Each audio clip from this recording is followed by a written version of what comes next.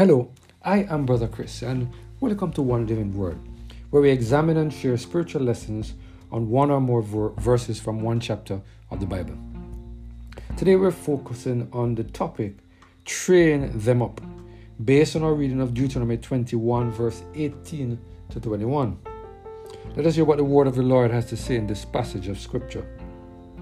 If a man had a stubborn and rebellious son, which will not obey the voice of his father or the voice of his mother, and that, when they have chastened him, will not hearken unto them, then shall his father and his mother lay hold on him, and bring him out unto the elders of the city, and unto his place. And they shall say unto the elders of the city, This our son is stubborn and rebellious. He will not obey our voice. He is a glutton and a drunkard. And all the men of his city shall stone him with stones, that he die. So shalt thou put evil away from among you, and all Israel shall hear and fear.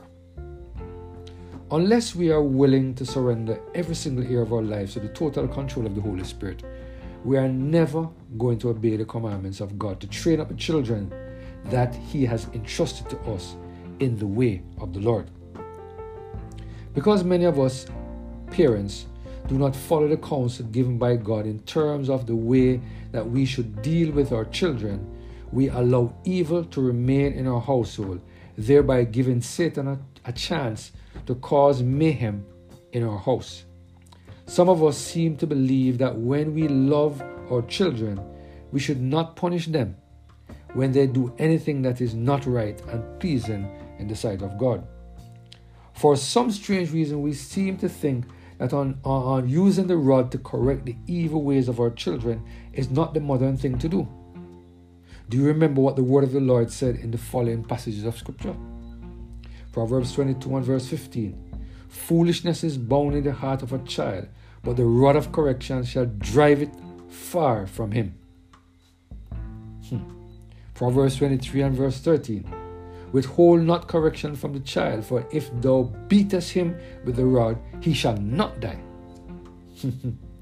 Very interesting. God expects those of us who are parents to train up our children in the way he or she should go. God expects that we will spare not the rod. God expects that we will provide the correction that is necessary so that we don't have to do what he commanded the children of Israel to do in Deuteronomy chapter 21, verse 18 to 21. The word of the Lord said the following: If a man has a stubborn and rebellious son, which will not obey the voice of his father or the voice of his mother, and that, when they have chastened him, shall not hearken unto them, then shall his father and his mother lay hold on him and bring him unto the elders of his city, and unto the gate of his place.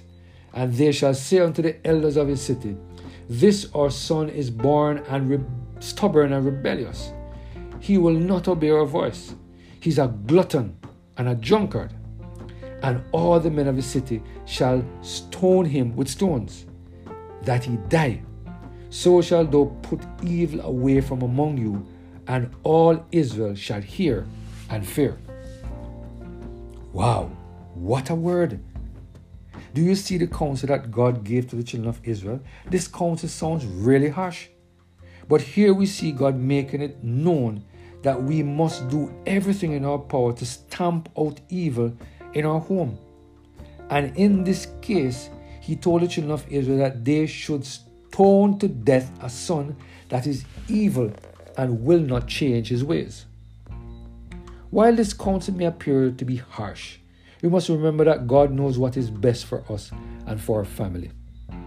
God is looking for a group of people who will trust Him with all of their heart and who will do whatever He says, even if it doesn't make sense to them. We receive eternal life not because we attend church, but because we surrender our all to God.